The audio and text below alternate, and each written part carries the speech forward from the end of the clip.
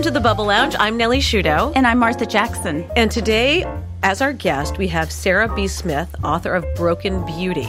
And Martha, I understand she was a friend of yours who you reconnected with, and you just read the book in 3 days. Yes to both of those. So I hadn't seen Sarah in several years, and her face kept coming up as suggested friend on Facebook. So I sent her a friend request just randomly. I remembered she was such a sweet woman. And 2 days later, she announced that she had published a book. And I just was so proud of her and so excited to find out more and find out what it was about. And this book is about her journey through her mother's Alzheimer's, right? Yes, early onset Alzheimer's. It's fascinating because you want to hear, this is a topic some of us will be dealing with in the upcoming years. Right. I've dealt with losing both my parents. It's just something that affects everybody's lives, really. Well, it does. And I really enjoyed reading this book. It initially sounds like it's going to be a depressing book, but it really isn't. It takes you through the whole process of when they first notice signs of her mom having it, to getting diagnosed, to all the things that happened in between, and then them making the decision of putting her in an Alzheimer's care facility.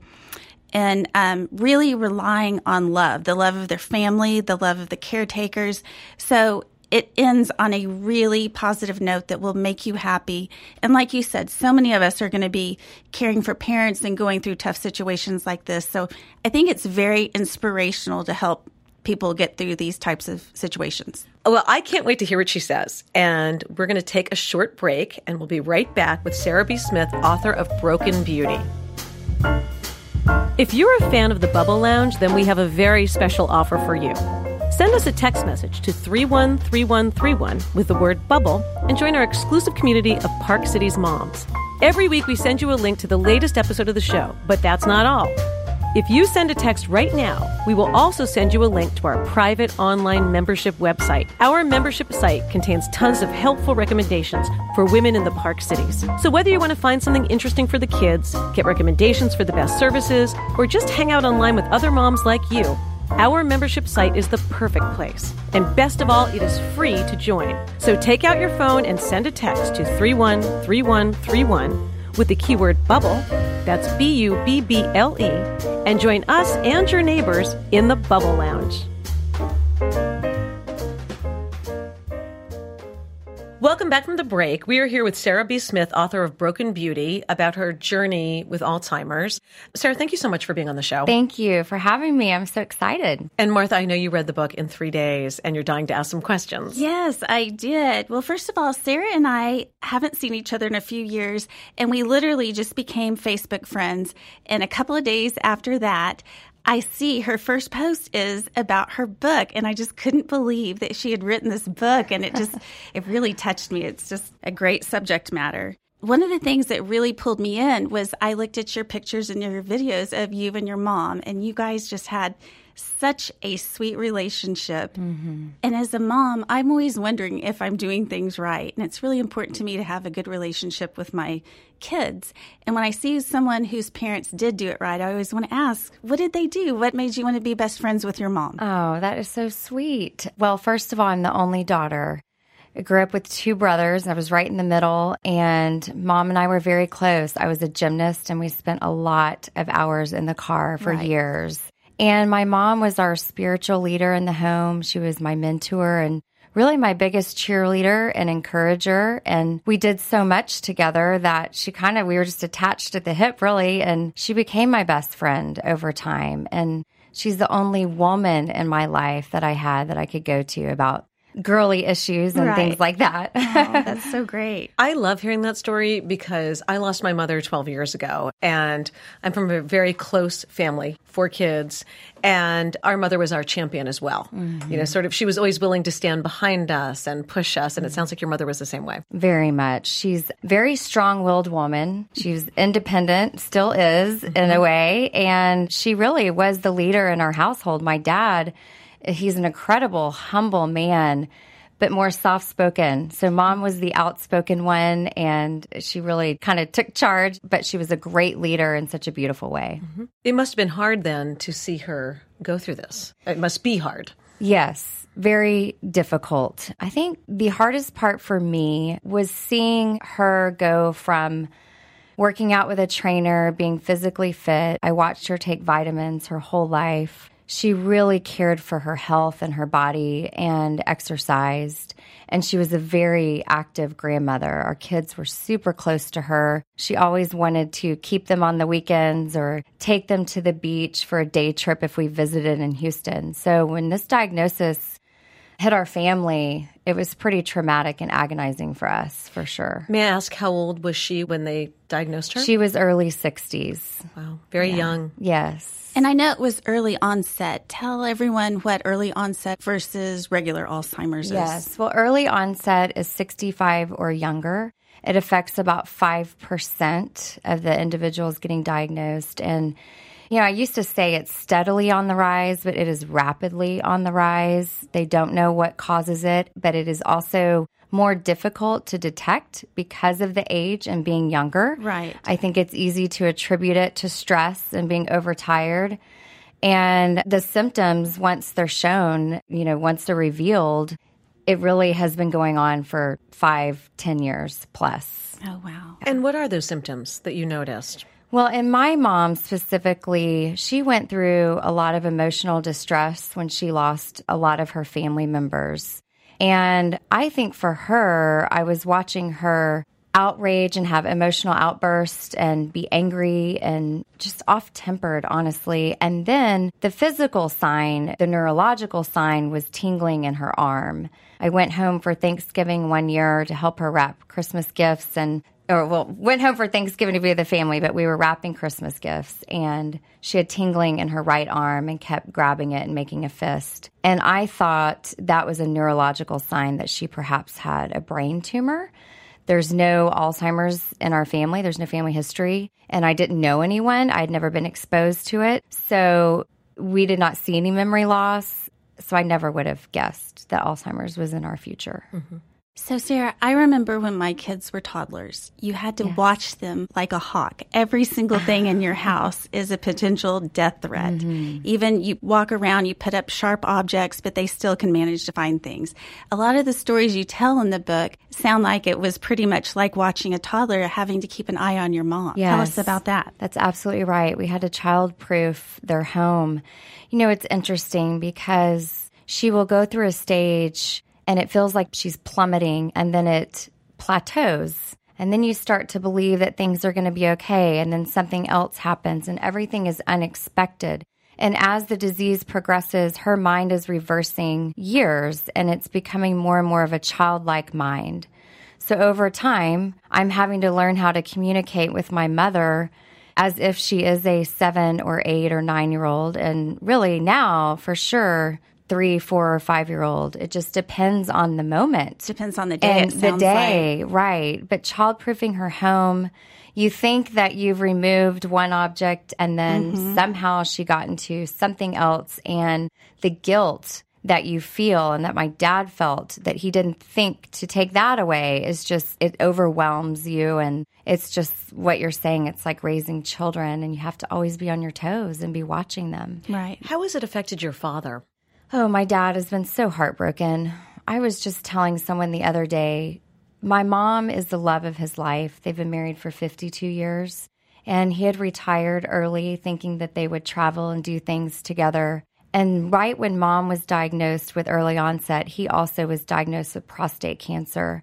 And he has gotten through that, and he's fine, and his health is restored. But it really rocked his world, and he became a babysitter over the years. I will say, though, I feel like he's such a soft-spoken, quiet man. He did not discuss his emotions vocally very often, and he is now in a different place. I've seen him step out of a comfort zone, which is so beautiful to me and drawn us even closer, that he shares how he's feeling and what he sees and what he's going through. And in turn, he's able to help other men who are going through this. So I've really seen an incredible difference in my father becoming more outspoken, sort of how my mom used to be, and just using his voice the way she used her voice. Are your parents spiritual, religious people? They are. My dad was raised Methodist. My mom was raised Baptist, and They are both born-again believers, and we grew up going to a small Baptist church in Katy, Texas, and their faith has always been a huge part of their life and their heart, for sure. I know that it took you guys a while to come to the realization that you just couldn't take care of her anymore and you wanted to put her in an Alzheimer's care facility. Tell us the turning point that made you make that decision. It was the nail polish remover, right? That's correct. I got a call from my dad when we were having some friends over. We had just had dinner and entertained the couple across our street that we just love and hadn't had a chance to spend time with them. And we were sitting around actually visiting about my parents when I got a phone call. And my dad was in complete panic. My mom had drank something that he did not know what it was, and she couldn't tell him what it was, but she had broken out all over. She had a red rash from head to toe. Her arms, her fingers, her bottom, her legs, everywhere. And she couldn't explain what she had done. So I rushed over there. And after trying to investigate what she had done in the bathroom, we finally realized that she had drank nail polish remover and she thought it was her Diet Coke. Right. So there's things like that you try to, again, child-proof a home, but you never in a million years would think that your mom, his wife, would take a bottle of nail polish remover and drink it. So that was really a breaking point for my dad because he realized no matter what he did, he could not keep her safe. And it crushed his heart. I remember just tears coming down his eyes when she was sitting in his lap as things began to improve and the rash was going away. She didn't think anything was a big deal and she was laughing it off. And he was over there thinking to himself, I can't do this. I physically cannot watch her 24/7 and also get my rest. And it scared him. It really scared him. I have a question for you, and I hope that I say this the right way, and I mean this with all due respect, but I've always been curious because I have seen my friends' parents have Alzheimer's, some early onset, some not. And my question is, do you feel that she is aware of it and fighting it? Or do you feel that there's a part of her that is unaware of it, so it's a blessing? Not the disease, but I mean a blessing that she may not be aware of it. Both, and that is a great question. I'm not offended in any way. It's an excellent question. When Mom was first diagnosed and several years after, yes, she knew she had it. Over time, she did not realize what Alzheimer's was. She didn't know or understand the disease itself. I do believe that she knew something was wrong with her, and the power of the mind, she was very convincing that she was okay on many, many occasions, which is why it makes it super confusing for the caregiver. And she would have lucid moments. But also, as she started to lose her mind and it progressed, there is a blessing because she doesn't know what she's losing, which is why I believe she's in a happier place now. She doesn't worry anymore. She's not anxious. She's like a child, and she's completely dependent and trusting of the caregivers around her and the love that shows up for her. Who it impacts when she doesn't realize is the loved ones, because we're left with her not remembering things that we do for her, the time we spend with her, and we're affected and don't know how to transition into those different kinds of emotions. So, Sarah, you and your family got to a point eventually where you decided to embrace this and really focus on the love of all of your family members. Tell us about that. Yes. You know, it was really the turning point for me was when we brought our daughter's class from Providence up there during Christmas time. Actually, at Thanksgiving. And at Thanksgiving, the school recites scripture and hymns and poetry for Grandparents' Day. So we did it sort of as a rehearsal, and we went up there, and it was the first time that I realized how special it was to the memory care residents and my mom, even though they didn't remember minutes later that they were there, how much it blessed her and them. You would see their mouths move to some of the scripture that they remembered from a long time ago. Wow. The kids had recited the Lord's Prayer with sign language, and a lot of them were saying some of the Lord's Prayer. When they sang, they were tapping their hands. So it not only blessed them, it blessed the children and the moms that were there incredibly, and then the caregivers. They were in tears, and I think it's because a group of people had shown up, and it also gave them some respite, and they were blessed by it. And that really started transforming my heart as well, to have more love show up in the memory care floor. Mm-hmm. It touches so many people's lives. For me, one of my close friends in Los Angeles, her sister had early onset Alzheimer's in her 40s. It was actually Lewy body disease. Yeah. And she literally became crippled and old and incapable of remembering to do anything very, very rapidly. But just like with you, I was really impressed by how my friend took care of her, stopped her life, moved in, took care of the kids, helped her sister, and I would go visit them, and she would always find some bit of happiness and joy to share with her. And I really commend you for having that inner strength. And your family, I mean, nothing can get you through something like that except that strength of family and that love. Thank you. You know, I feel like the more courageous we can all become, and to face our fears and face those emotions that we're hiding, and the guilt and the shame, self-pity, despair, anything we're going through. And that's part of the story. A huge part is any suffering and brokenness, whether it be marriages, finances, addictions, cancer, terminal illness, incurable disease. When we overcome the fear of losing someone or what that trouble may bring and be more courageous, it is almost impossible for love to not show up. And it brings peace. And that's just something that I have learned, and living in the moment and living to love, it makes me feel better, and I have a better day. And it's been an incredible example for our kids. And our kids, we're living in a world where everything is instant gratification and all about them. And for them to learn how to face someone who has a brain disease and serve an elderly and face the fear of talking to someone who's older and sick. It's important for them to build courage in them and show them how to serve. Well, and also for them to make your mother comfortable. Yes. For them to have that empathy and to make her feel comfortable when she might not say the right thing, etc. That's right. And they've learned how to adapt. Their friends have learned how to adapt. And I will share one thing that happened recently that was really beautiful. We showed up to serve and build gingerbread houses, and we sadly were losing someone on the 4th floor. And her daughter asked if the girls that had shown up early could come sing to her. And it was so magical and incredible to see 7 or 8 girls singing hymns to someone who was about to pass away. And it was an experience I had never had, and they certainly had not had.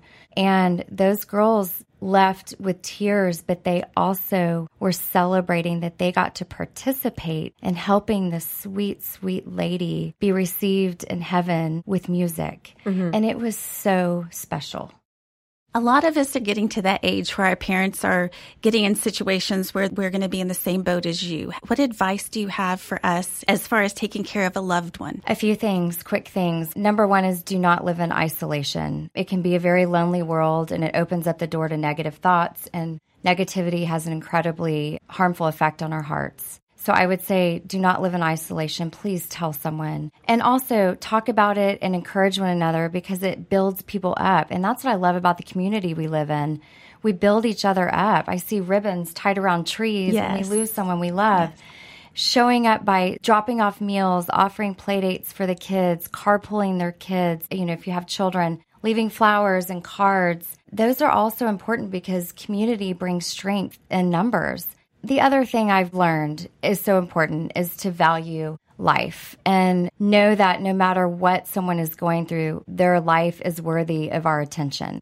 And we don't know what people are going through. And so when we treat them equally the way God created us, then their life is worthy of our attention. And so I just feel like it's okay to laugh when someone is sick. Laugh with them. You're not laughing at them. My mom will say things, and before I felt guilty laughing. But when I laugh with her, it diffuses the situation. And then you move on and you find joy and love, and it makes it a beautiful moment.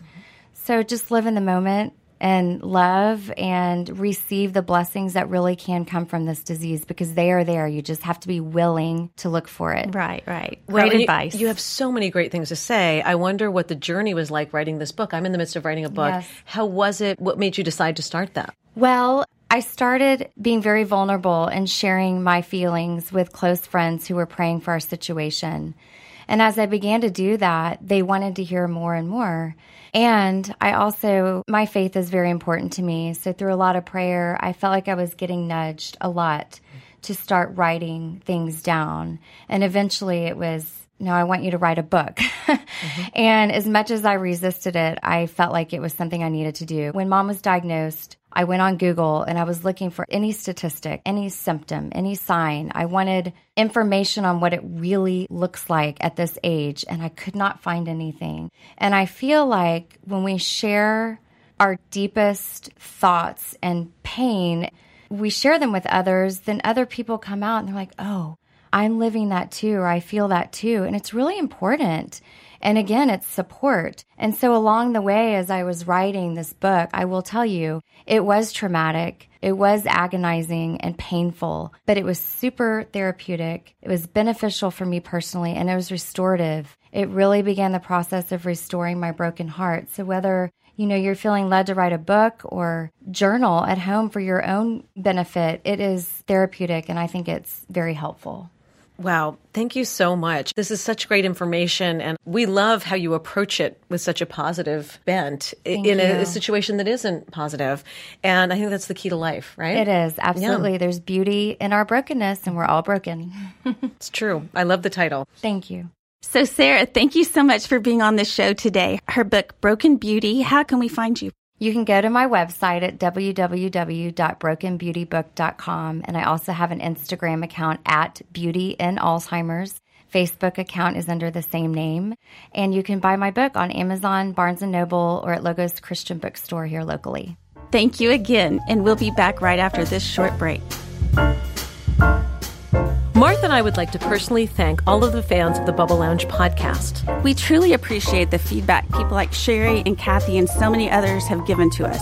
Your support encourages us week after week to keep the Bubble Lounge podcast going. It is women like you that make our community special. And if you enjoy this show, please help us spread the word on social media. Whether you use Facebook or Nextdoor or Instagram, please take a moment and share it with your friends. Your help means a lot to us. So many women in the neighborhood have told us how much they have enjoyed this podcast, and with your help, we can share the show with many more. Welcome back from the break. So, Nellie, what did you think about Sarah's story? She really went into a lot of details about the whole process of what they went through with their mom and getting her into the home. What did you think of everything? Well, a couple things. It sounds like there's such great love in that family. Yes. And that's bolstering up her mother and the family and keeping them together and strong. And it also sounds like her mother's in a really good place, which I will say, even though I think about putting my husband in a home for grumpy men every week, I would say that that homes are nicer places now. I don't think they have the same stigma. I think it's like a fancy retirement community in a lot of cases, and I love when people are treating older people and people who are ill in a much more dignified way. Exactly. Sure. Well, in reading the book, they looked at multiple places, her dad and her, and they came up with the tradition, which is actually pretty close to the Park Cities. And I looked it up, and it looks absolutely beautiful. It looks like a country club, and you're right, the level of care that they get. And she really goes into a lot of detail of talking about the caregivers in the book and how much that they truly loved her mom, and she could tell that, and they really had a vested interest in helping her on a personal level. Yes, and I would say her book sounds like a good read for anyone because it is about having hope and faith and facing any kind of challenge head on. Right. I mean, let's face it, everyone's going to go through a tough situation, whether it's a personal journey or with a loved one, and it's a perfect book to give you advice and give you scenarios of how to work through that. Yes. I feel very uplifted by having Sarah here. She is amazing. Mm-hmm. So that's our show this week, guys. Tune in next week. We are here at the Bubble Lounge. I'm Nellie Shudo. And I'm Martha Jackson.